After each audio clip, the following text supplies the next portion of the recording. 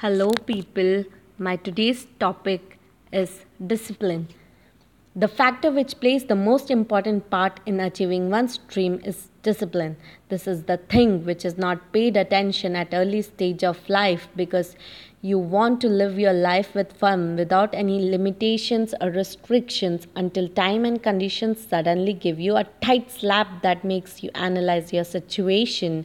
At that point of time you feel guilty and cheated because in making the life full of enjoyment you break the rules, and it is not necessary that if you got good grades you are on track or maybe on a right track, or maybe you are ruining your life by health or by eating some bad stuff or getting addicted to anything which is not good for you in any way or in any case.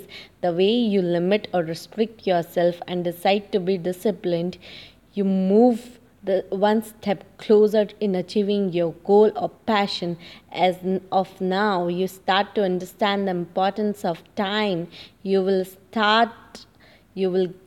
be happy, you will be successful, and one day you will start feeling that you are dedicated now to achieve your destiny. And once you get in order, there's no more chances of failures. Remember, discipline is the bridge between your goals and accomplishments. So always be disciplined in life. Do whatever you want to do in your life, but sleep early and wake up early.